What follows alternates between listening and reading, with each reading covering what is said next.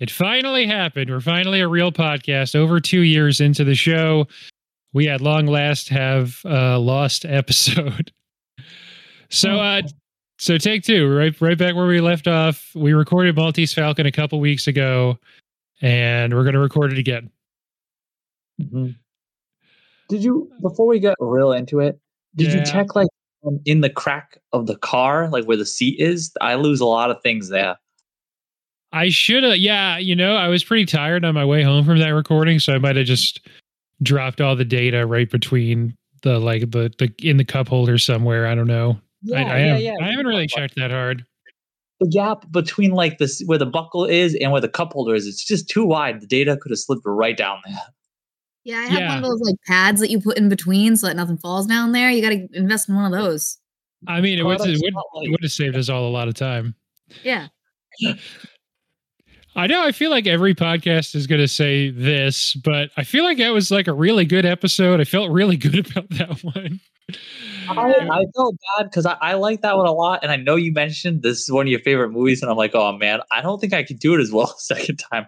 I saw that movie a few weeks ago. I'm not going to remember all the details. Yeah, I hope you remember enough for a 1 minute plot summary because I am going to make you do it again. But that's coming later. First off, as you know, I don't know how to start the podcast. I also don't know how to save the podcast to my PC. So it'll either be a quick explanation for why we're all going to be sort of being like, oh, yeah, we said that last time over and over again for the next, 45 minutes, let's say, or something along the lines of welcome to Late the Movies. My name is Ben Holt, actually, and this is a podcast where my friends and I get to talk about the Maltese Falcon over and over again, like some kind of weird Groundhog Day scenario.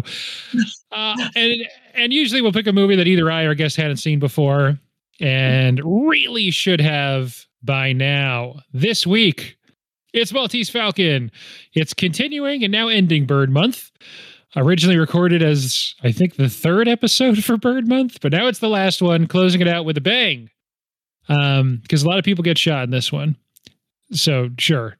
Anyway, we could have been the Thanksgiving Day special. So it was supposed to come out the week of Thanksgiving, and then on Thanksgiving is when I was going to put out the special.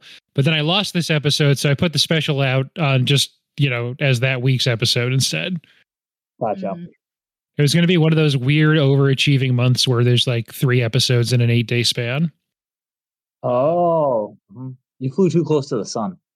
I did. I got completely Icarus. It's Bird Month, and I should have known what happens when I try and put on wings, Yes. I end up having to feature a Garfield special as a main episode of the feed. Oh, no. Wow. That's a tough hit. It's a tough hit. Anyway, that's last week's episode. This episode, which we've already recorded, I don't know. Have you watched anything since the last time you talked about Maltese Falcon? Yeah, I haven't. But last time I had mentioned something that I'll mention again, but better now. I actually saw the whole Super Mario Bros. Movie because I had only seen part of it last time. I watched it because my daughter has gotten really into Super Mario Odyssey, and she was really excited to hear that Mario had a movie. And it is very okay. But after watching it, I can confirm, I think it's a huge success. I cannot even watch 5 seconds of that movie without being like, wow, I really want to play Mario. Oh, yeah. I guess that's fair. Which, that's what they're going for. Quality, that is all they were going for. Is Ren more into video game Mario or animated Mario? Because the lack of voice acting, I feel like, for some kids might be a bit of a barrier in the actual games. More into the game. She didn't know anything other than the games. Like, she just knew Mario was a game character. I was like, hey, he has a movie. So she was like super hyped. And the movie starts and she's like, who's the green guy? I was like, oh, that's his brother, Luigi. She's like, oh, okay. And she's like, what are they doing? I'm like, they're plumbers. And she's like, why? And I was like, yeah, that's lost a little bit in the video game. Yeah, I feel like more than any other 3D Mario, Odyssey might have the least to do with plumbing. So, yes, I did warn her ahead of time. I was like, Cappy, the magic hat is not going to be in this movie. I can almost guarantee you. But she was okay with that. Yeah. Yeah, you're not going to be able to turn into a T-Rex or anything during this one, probably. It has the same plot as Super Mario Odyssey for the most part. Oh, nice. I don't know if all Mario games just have that plot now where Bowser's just trying to marry Peach. So it worked out to one extent or another, sure. Yeah, he's a very possessive dude.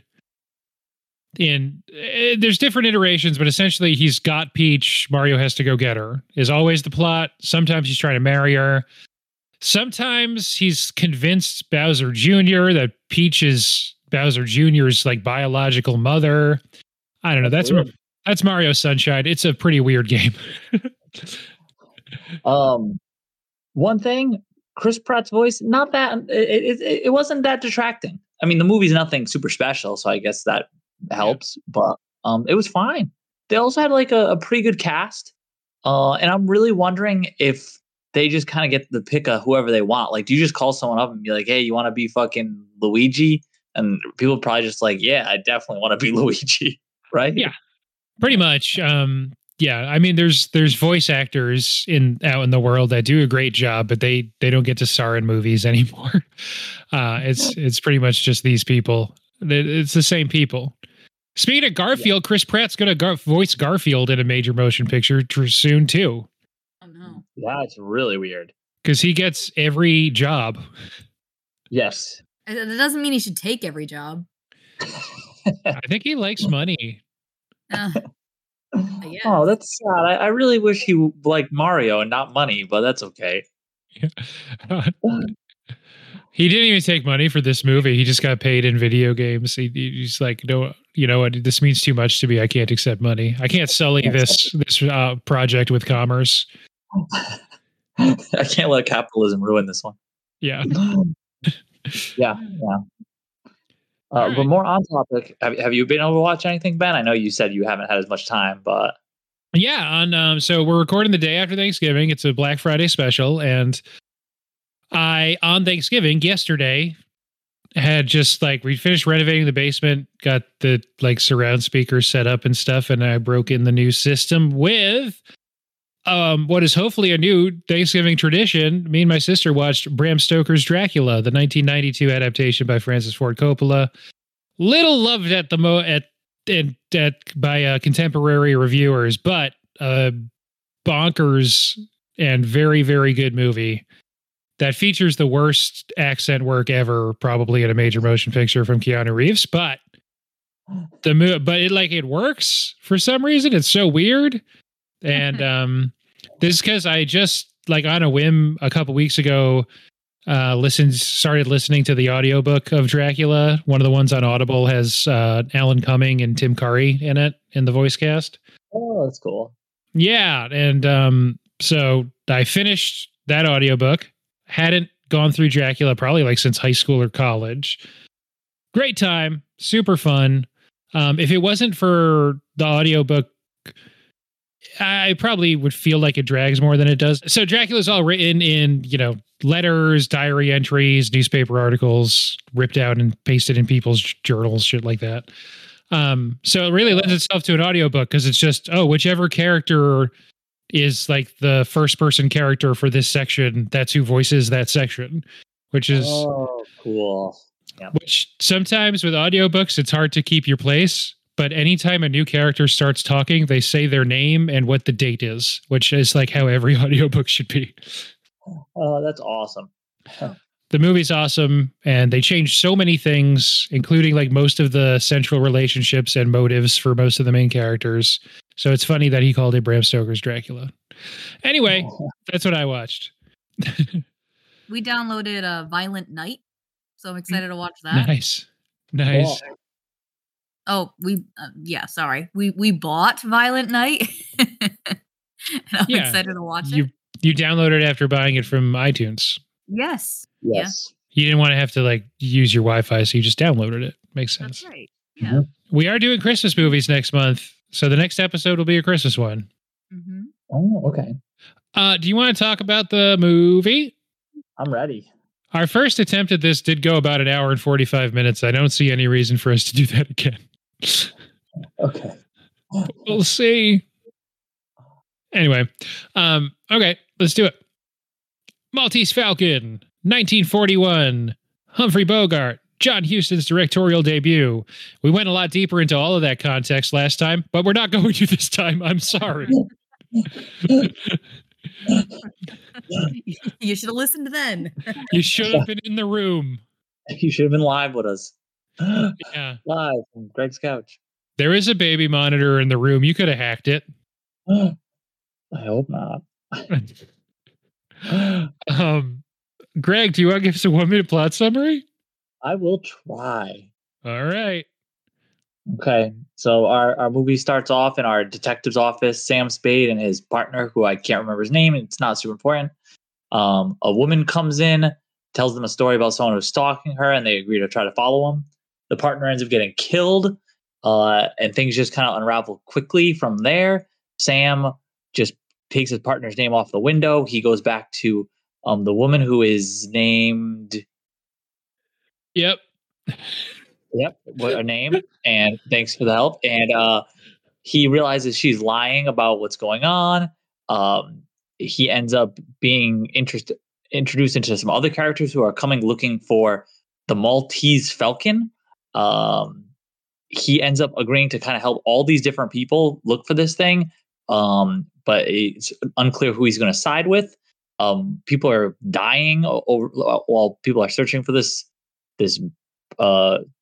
bird statue. Eventually it shows up at Sam's door. He doesn't actually find it. It just kind of arrives. He confronts all these thieves, tells them he has it, and is trying to work out a deal with them. He comes to a deal. It turns out the Falcon is fake, and he turns them all into the police, and it's unclear if that was his plan the whole time.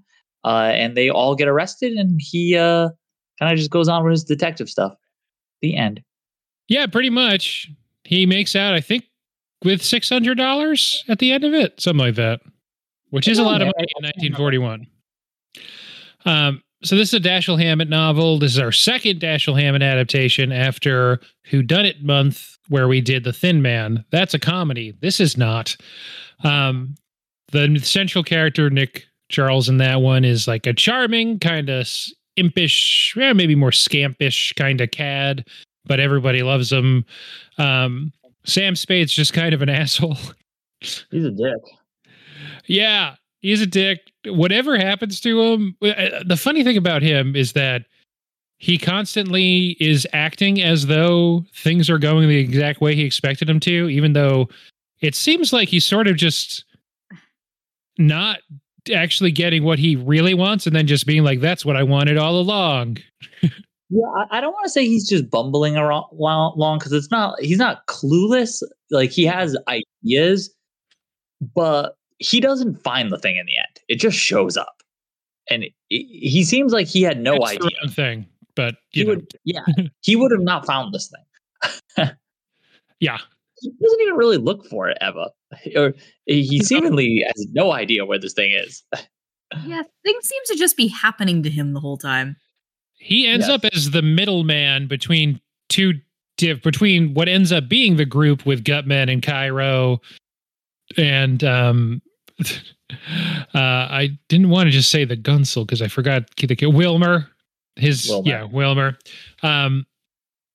And who they have a buyer or something, whereas O'Shaughnessy, Mary Astor's character, the femme fatale, she knows where the thing is. And neither side trusts each other, so he's sort of in the middle, kind of brokering, okay, I know how to get the thing to you, and you know how to get the thing and turn it into money, so I'll be in the middle helping you guys work this out. And that's kind of all he does. He doesn't, like you said, personally do much in the way of tracking it down, more just tracking down people a couple times, but for the most part, he sort of just sits around and people walk into his office and give him plot information. Yes. The first couple times, I think, where he says like that he can get the thing, he has no idea where it is either. No, he's just lying to everyone. So he's he's confident. He's very confident. Yeah. When you said you wouldn't say he's necessarily bumbling from one thing to another. What he's doing is he's like really good at adapting, and he really, really only cares about himself and has like a really acute sense of self-preservation. Yes, I love. What was that? What? Oh yeah, that sounds accurate. Yes, I love when his partner is killed in the first like 10 minutes of the movie. What is his partner's name? I can't Yeah, remember. He's Miles Miles. Yeah, Archer, but and they just call him Miles pretty much the whole movie. yeah, and as soon the next morning after he goes into the office and he tells his receptionist, assistant, whatever you want to call her, Yeah. like have the window guy come, scrape Miles' name off the window, move Miles' desk out of the office. I wanted to just say Sam Spade on the window. And I was like, wow. Yep. He's cold, man. He doesn't even give a shit. He gives zero shits about his partner dying. Until at the end where he uses it as justification to get away from this lady who's he's correct in saying probably is going to kill him. Yes. His partner is kind of, I mean, you don't get a lot of info on him, but his one interaction with O'Shaughnessy, his partner seems like a creep. To be fair, there's two interactions. You just don't know that the other interaction is with O'Shaughnessy until Sam at the end is like, you obviously shot him. He wouldn't have been happy when he died if it wasn't you. I don't know if that's really a forensic analysis that holds up, but whatever, it worked. Yeah.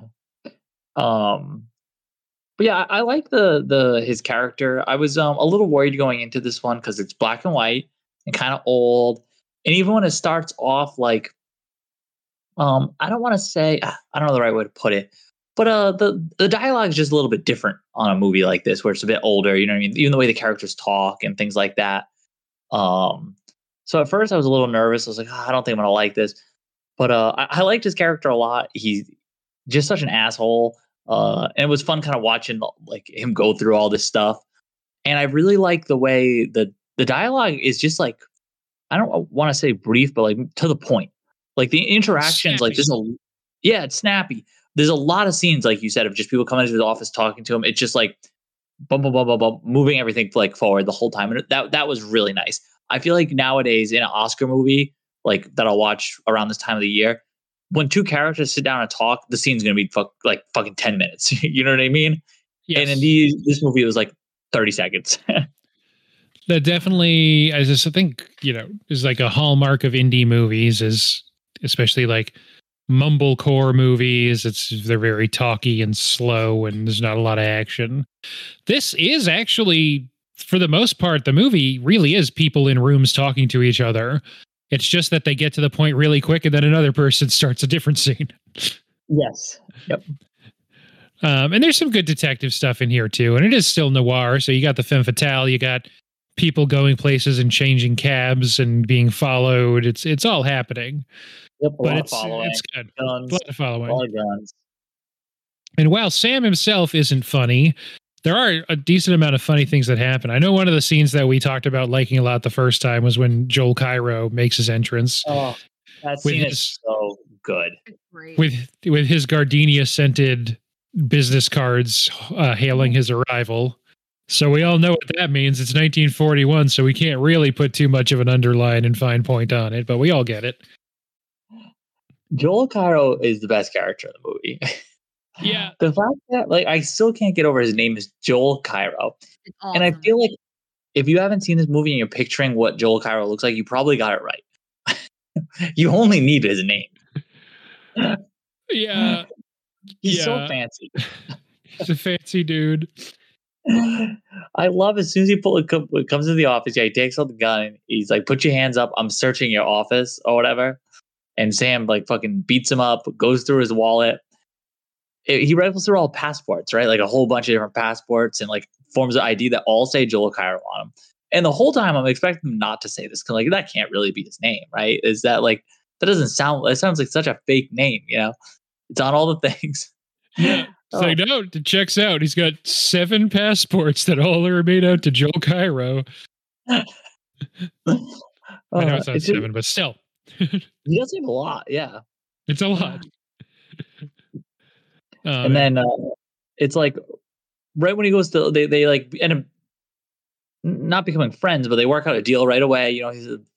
He basically tells him like, "Oh, I can get you the Falcon." He tells him he was he was going to search for it. He makes some reference like, he's like, yeah, I might as well have tried because I could save like $5,000 if you just had it in your office. And then he gives him his gun back and he immediately holds him up again. Yeah. And then he just laughs. He's like, you know what? Go for it. Why not? Yeah, you got me. You got me. Search the office. I have no idea where this bird is, so. Yeah, it's great. And it's just great that everyone calls him Joel Cairo, full name, every time he's mentioned. Yes. You gotta, right? You gotta do it. I like to imagine there's a different Joel that they're confusing him with. I like that the police are present through the whole thing, interacting with Sam, and every interaction he has with him, he's just being a total dick to them. Yep. Like, complete asshole. The whole time, I feel like the police are just like, come on. Just help us. They're like, oh, this guy, we gotta go deal with this guy again. I think it's Tom, maybe, is the one that's like kind of friendly with him, who's just like, listen, I'm just like, stop being a dick to my boss. Like, I can't really get into it, but can you just like tell us what's happening? And he's like, no, fuck you. Fuck you, you suck. Yeah, and I'm taking your fucking badge, throwing it out the window. So ridiculous. All the bureaucrats hate him so much, and they keep trying to arrest him. And he's like, try and arrest me. Fuck you. Yeah, because he has the scene. Is it with the DA or something? Yeah, there's like a 30-second scene that there's multiple characters that are only in this scene. And yeah, one I believe is the DA. And he's like, as soon as he starts asking questions, he tells him to fuck off in a lot of words. Yeah. Yeah. In fact, you know what? I'll put the paperwork in for you to bring me to court right now, just to watch him laugh at you again. Yes. It's something like that he says. It's so funny. Yeah. Yeah, this guy sucks. So Dashiell Hammett spent some time in the Pinkertons, which is like a fun thing that people used to just, I spent some time in the Pinkertons and now I'm a famous novelist. Why not? What a dude. And while some of his characters are based on people he knew, he said that Sam Spade's based on what the agents he worked with thought they were at their best, which is maybe a backhanded compliment. Maybe, I mean, he wrote the book in 1930, so maybe it wasn't a backhanded compliment at the time, but it sure sounds like one now, considering we've been talking about how much this guy's an asshole for, a half hour. But yeah, this guy sucks. This guy sucks. But this is what they all aspire to be. Like, he gets the girl, but then decides like the job's more important, maybe. And justice is maybe what was important to him the whole time, but really he's just kind of gets to be a dick to everyone and do whatever he wants and get off scot-free plus $600 at the end of the day. Yes, I think we forgot to mention too, after his partner's killed, you find out that he's having an affair with his partner's wife. But he's also a dick to her. Yeah, he does not like her. Yeah, he can't be with her because of the partner. And then she's like, the partner's dead. Like, we can, and she comes to him and he's like, no. And he tells his office manager to be like, just keep her out of here. Yeah. I want nothing to do with her. Yeah. It's weird because like they clearly were having like an actively ongoing affair, but the second the partner's dead, you can just be like, well, then it's not worth it. You can sense that kind of vibe from him. Yeah. It's like, this isn't cool anymore. Yeah. He sucks so bad. Yeah, this guy's the worst. Fun to watch, though. It's very fun to watch. All the characters in this really are. I mean, we talked a lot about this the first time, and we focused a lot on Joel Cairo and Sam Spade. Gutman's great. Wilmer's great. Everyone's great.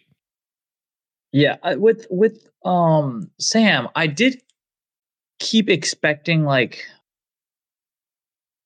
so I know we keep kind of making fun of him and everything like that, but he isn't a stupid character either. He doesn't seem to have any idea what's going on with this bird. He gives no hints at all that he would actually have any way of finding this thing, but he does kind of know what's going on with the people.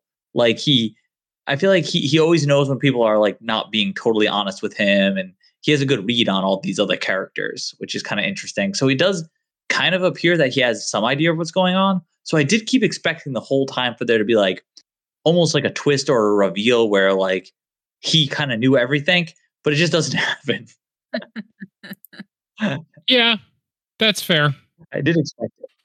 That is so. The other Dashiell Hammett we did during Whodunit Month, most of the Whodunits end with, all right, the detective gathers all the main characters into one room and he laboriously explains what happens and then points a finger at someone at the end and the person jumps up to pull a gun, but all the other characters, subdue them and then they get arrested or whatever. But he's kind of just hanging out. All the main characters are collected at the end, but they sort of work it out. Yeah. And he stands in the background and kind of refuses to give money back and then kind of does. And then claims that, yeah, they tried to bribe me with this. You can have it, cops. Yes. And in that scene where you would normally have him explain everything, he asks them instead. He's like, yeah, like, what happened with all of this? And they tell him what happened. Yep. Because he does not know. No, he's really just along for the ride. He is. It's really fun to watch. Yeah. And so you had asked me last time, if there's a definitive noir versus whodunit thing. And so that's one of the things, the detective sets everything right at the end. And in a noir, maybe nothing's set right. And the main character maybe lives with this, in this moral ambiguity and grayness for the rest of their lives. Yeah, I also like that sometimes in a lot of noirs, the main character is sort of pulled along by forces beyond their control. And while that happens in this movie, Sam doesn't really care. It's not like it's ruining his life. He's sort of just he enjoys the ride. Yeah.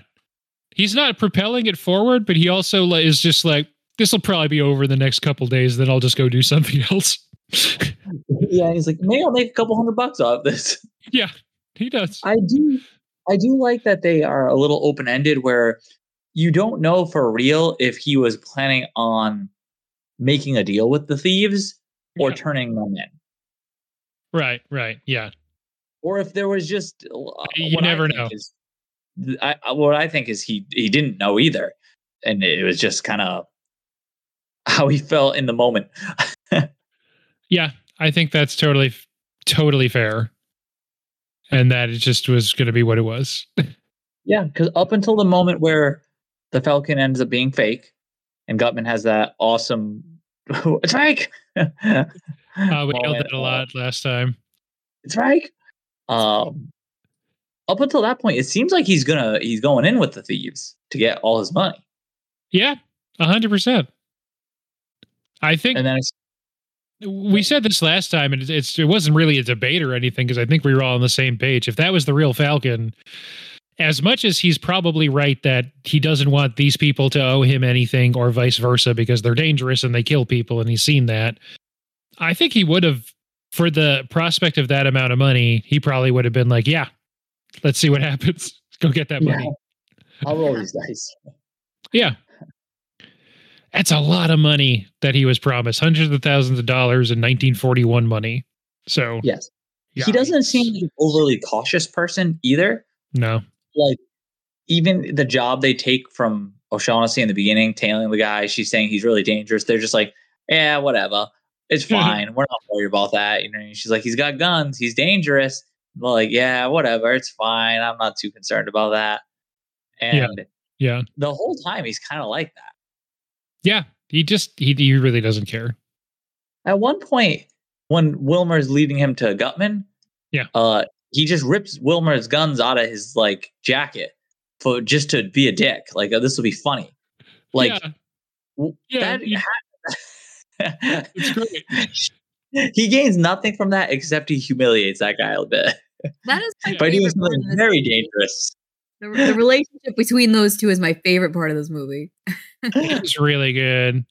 And then, so funny. That part in particular is great because he's like, oh, this will get you in good with your boss. And you're like, oh, is he about to do something nice for Wilmer? Of course he's not. He walks in and he goes, yeah, this dumbass was waving the guns around in the street. And before, basically, and he's like, and a cop was about to bust him, but I talked him out of it. So you're welcome. Now you all owe me. It's so funny because Wilmer is like a sociopathic murderer, and I kind of feel a little bad for him. Yeah. Keep riding me, buddy.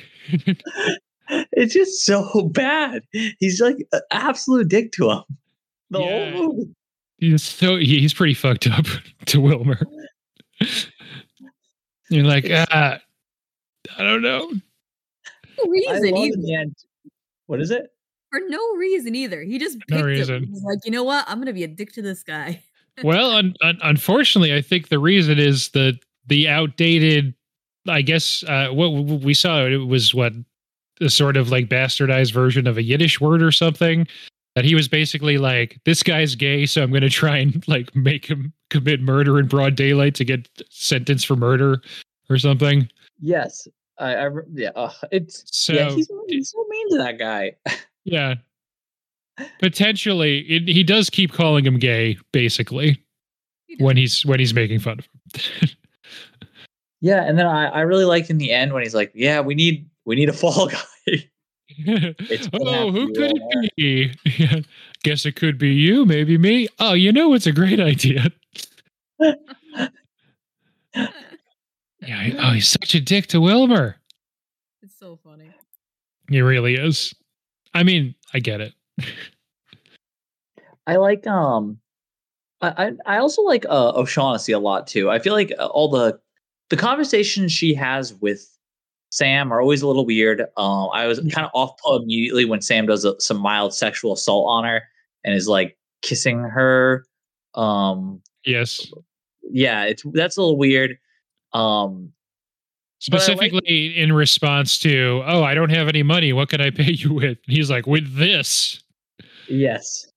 little sexual assault is always nice in movies. But I like that because I didn't know what was going on with her because it is a mystery. So I'm trying to figure it out. And right from the beginning, you're very suspicious of her because she's lying.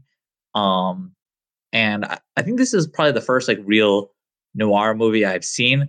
But I knew there is usually like a femme fatale or like some girl who's like got a lot going on. So I was like, I was really suspicious. Yeah, that's fair. She's got a lot. She's got a lot of business to do. Yes, a whole bunch of business. I'm trying to think of other things that we were like insightful about last time that I don't want to lose out on, but I think I probably just have to let that dream go. That last, I did so good. I felt like, yeah, we did such a good job. We did so good. Oh, it's okay. It's okay. So I didn't know anything about this movie going in. I had never seen it. Honestly, I don't even know if I had heard of this movie. Okay. It's a bit old, but every time you mentioned it, all I could think of was the Millennium Falcon, and I was like, is this like also like going to be like Star Wars? It's going to be budget Han Solo in the Maltese Falcon, and I was really hyped because it starts with a crawl with all the text about the Maltese Falcon. It does, yeah. It has a Star Wars intro, and immediately starts talking about a ship. But no, unfortunately, not that. No space combat is in this one. Honestly, I think that crawl is the only part of this movie that didn't work really well for me. And obviously, it's not a big deal. It's the first 15 seconds of the movie where it's just like this crawl explaining the Maltese Falcon, which was fine at the time when I saw it. Because like, oh, okay, cool. I probably need to know all this. This is what the thing in the movie, like they're going to be trying to get probably. Sure. But then the first time he meets Gutman explains it all, but like in universe and much smoother. And I was like, I already know all this because I read the crawl. Why didn't they just wait till now to like? Because nothing has shown up. The bird has not shown up yet. It's not like I had missed something. No, and so Sydney Greenstreet plays Gutman, who I think we talked probably more about last time, but whatever. We don't have to keep comparing it to that. I know it's me that keeps doing it, and I'm sorry. He's fantastic in this. He's a year later. Both he and Peter Lorre are with Humphrey Bogart as characters in Casablanca in 1942. But he's awesome in this movie. He's got such a weird vibe, and that's I think the first meeting between him and Spade is when he gives the monologue. I think it's the first time they meet, or maybe it's the second time, because he's like, be straight with me this time. And he's like, okay, here's the Maltese Falcons deal. And it is, not only does it cover everything that's in that opening crawl, but it's so well performed that why wouldn't you want that to stand on its own? So I agree with you. If I had to nitpick this, perfect movie in my head, it would probably be like, take that out of there, because it's so off-putting. Like you said, I think you said this is the oldest movie you've seen. You don't watch a lot of black and white. You don't know if you've seen noirs before. So I feel like it's really, not that they were thinking of how people were going to watch it, 80 years later, but for someone just jumping in without a lot of context or background info, seeing a bunch of shit about basically like the Crusades and this like weird King of Spain agreement with the people of Malta, and then it like opens on detective's office, San Francisco, 1940s. You're like, what the fuck's going on? I didn't mind it still, because like I said, it's brief, it's 15 seconds, and I was like, oh, this is going to be the thing they're trying to get the whole movie. You know what I mean? They're chasing after. Yeah. So I was like, it'll be good to know about this. But yeah, they just do it better a little later. I do like to, as soon as it ends, they do the thing where the sun comes in and you see the window that has the detective's names on it, and then it shines onto the floor. And I was like, that's the thing. They do that in these. Yep. That is 100% the thing they do in these. I was like, oh, I was like all excited. I'm watching a real noir. Look. Yeah. You did the Leo meme from Once Upon a Time in Hollywood. You start snapping and pointing at the screen. Oh, there it is. At what point in history did they start moving credits to the end of the movie? Because the credits are at the beginning of this movie. Yeah, it's that's a really interesting question. It kind of just does that up through, I don't know, the 60s, 50s are probably the last time it's happening. This is completely anecdotal. It's not like a forensic, investigation I've done or anything. It's just in my head. That feels about right. Right. Which is not the way to base it on this. Yeah. Right. It's a good movie. Like I'm really glad that you guys liked it. I think that's the thing that probably no longer holds the title, but this and a couple other movies around the same time period, around the same genre, ones that I've been trying to find a way to work them in to a month onto a theme for at least a year or two. As long as the pod's been going, I already loved this movie. I've been trying to make it happen. So I'm really glad it finally did happen, and I'm super glad that you guys dug it, because it would have hurt my soul so much to have another movie that I love be destroyed by my friends. So I knew you liked this movie a lot. Good. And going into this movie, I was very much, and I usually don't let my judgments like affect how I watch a movie, but going into it, I was like, I don't think I'm going to like this movie at all. I was like, I really do not think I'm going to like this. And I was like, oh man, I can't believe I'm about to Mulholland Drive Ben again. It's all I could think. And when it first starts, like with the crawl and like, the first conversation, it's I wouldn't say it's slow, but I'm like, I'm not like hooked yet. And I was like, oh no.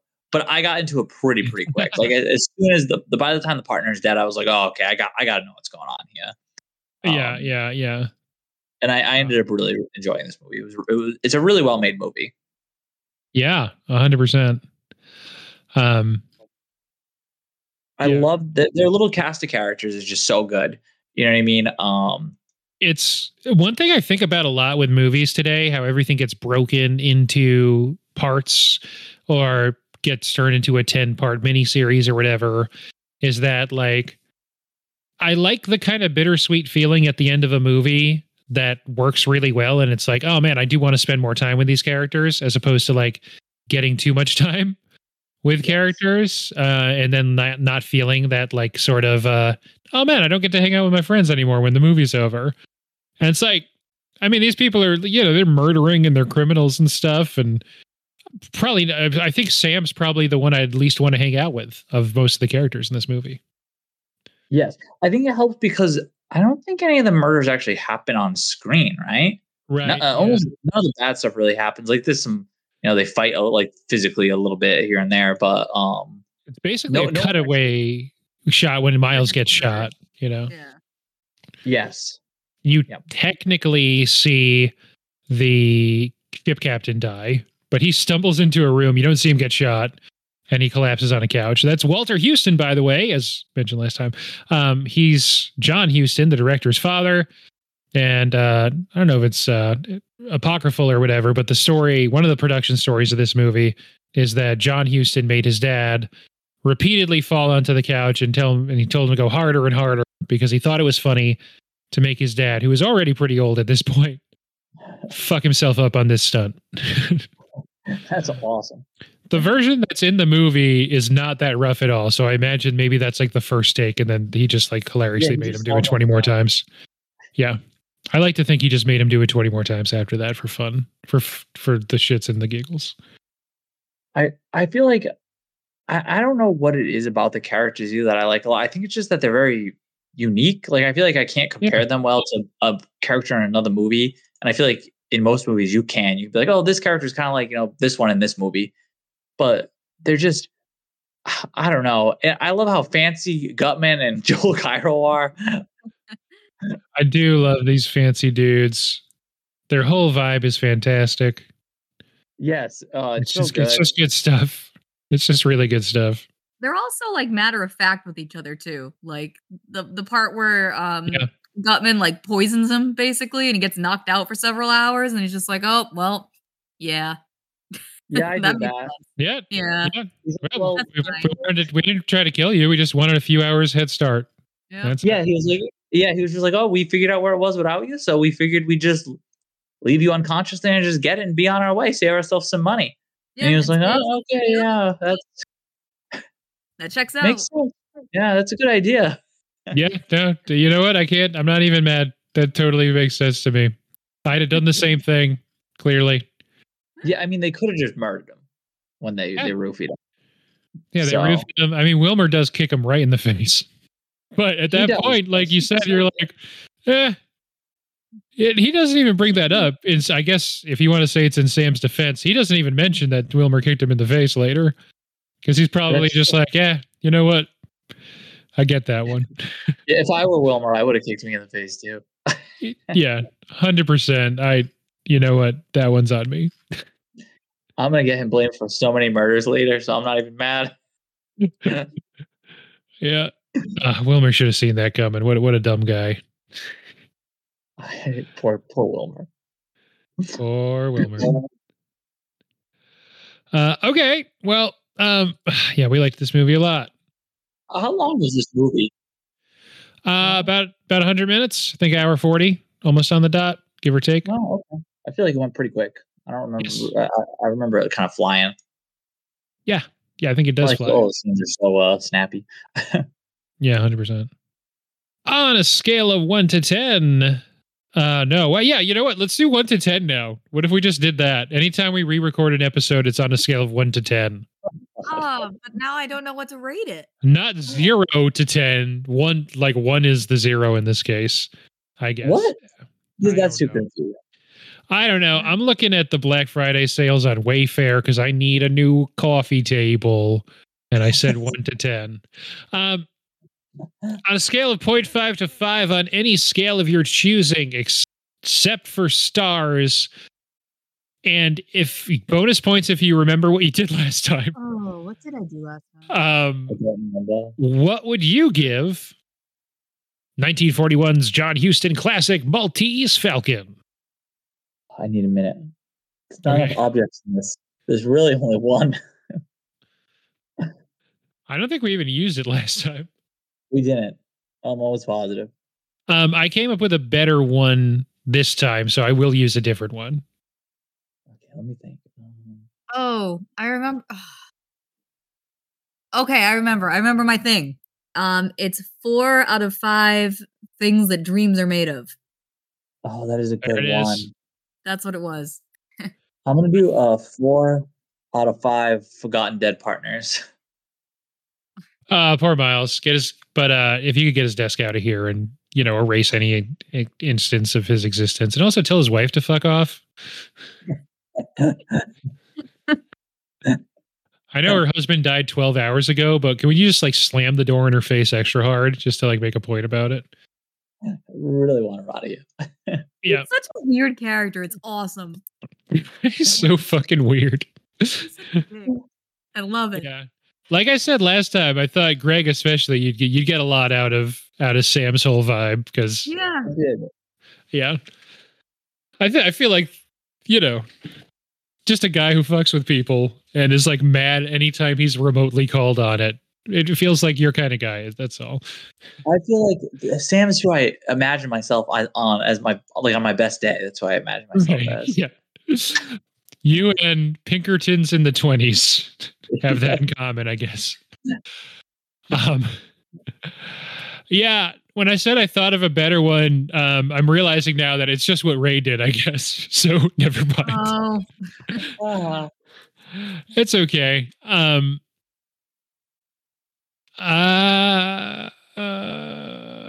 trying to think of like what my favorite quote. Yeah. I mentioned last time that one of my favorite quotes in any movie. So this movie is a perfect 5 out of 5 times that you're slapped and you'll like you have to like, oh fuck, I fucked up the line, but you know what I mean. He slaps Joe Cairo and he says, when you're slapped, you'll take it and you'll like it. Yes. Yeah. So 5 out of 5 times that you are slapped in which you have to like it. I like it. Because it's every time. 5 out of 5 times. That is not something he came up with on the fly. That's just something he clearly says regularly. Yeah. He slaps someone and then tells them you have to like it. Don't complain about it when I slap you. That's great. You're gonna like it. All right. Well, like I said, it's the day after Thanksgiving, so it's time for me to ask you some questions about Thanksgiving. And again, bonus points if you remember your answers from last time. Do we have any turkey takers? What's your takes on turkey? You guys like turkey? I take turkey. Yeah, the bird or the food? Both. I like turkeys. Like I see them in my yard sometimes. Yes. I keep hoping I'll accidentally lock them in my fence back in the back, and they'll like have to live back there. Even though I think they could fly out, but it's a dream of mine that they'll just stay back there. And then I like to eat them on Thanksgiving. My mother-in-law makes really delicious turkey. Great. Yeah. Right. I like both. Yeah, animal food, good stuff. I think I mentioned last time there was a bit of drama on the town Facebook page because there's a turkey farm, and the people on Facebook were claiming that the turkeys that were visible from the roadside were show turkeys. They don't actually sell those turkeys. They only sell frozen turkey. They're decoys. You put the good turkeys in the front. Every roadside turkey salesman knows that. Yeah. You put the hot turkeys up front to trick the townsfolk. Yeah, there was a couple of people complaining about that. They were like, "This is too provocative for my children." Everyone else is like, "What?" I am pretty sure if we drove by there now, there wouldn't be any turkeys out, which is kind of sad. That's how you know. You went by yesterday morning and they don't sell them. Yeah, I like turkey and I like turkeys. We got a bunch. They showed up yesterday and I got to make a lot of jokes about, you think they would have found a hiding place by now in like the work, the equivalent of Slack at work. Everyone laughed. We all had a good time. I've got a good story about a wild turkey. Nice. From my old job, there was a turkey that was kind of like hanging around the office, like outside of the office, obviously not inside the office. And one of my coworkers was coming in one day and the turkey was standing outside in front of the building. So he decided to try to take a funny picture with the turkey to like pretend like he was like shooting the turkey for Thanksgiving.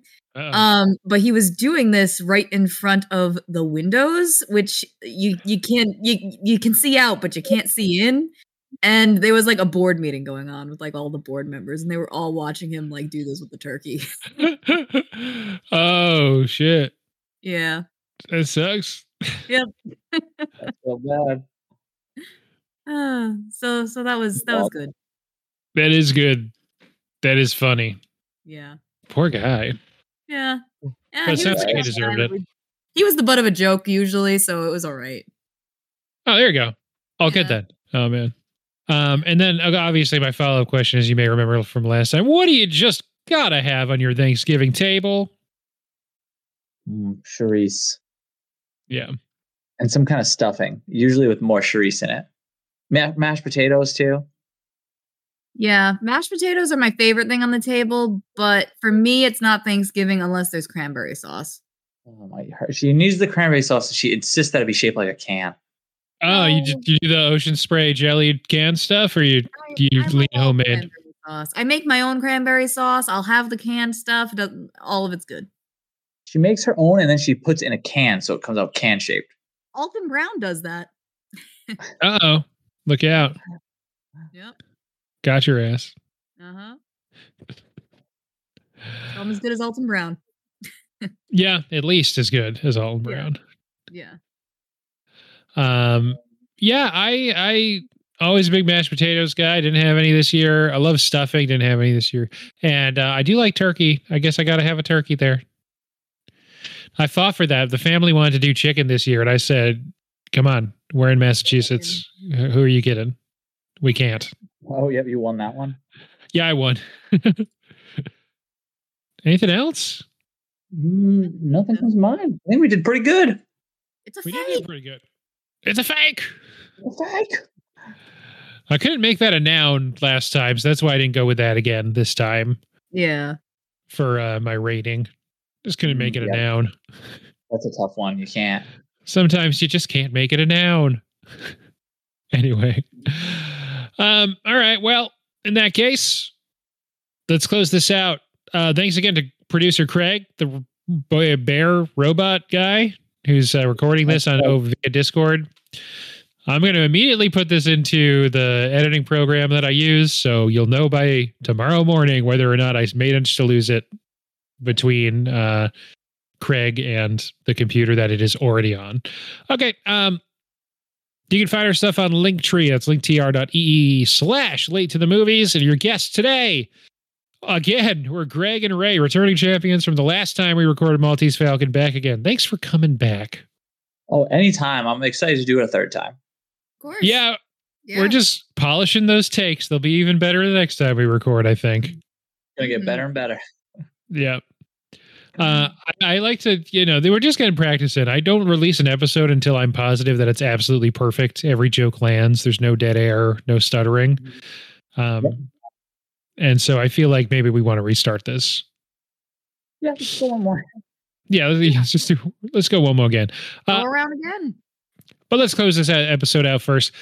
Thanks again for being on. Thanks for listening. And thanks for, you know what? I chickened out. I was going to do a Thanksgiving thing at the end there, but I don't know. I'm not feeling it anymore. I lost confidence in it halfway through the line. So I'll just say bye. See ya. Thanks, guys. No problem. See ya. See ya.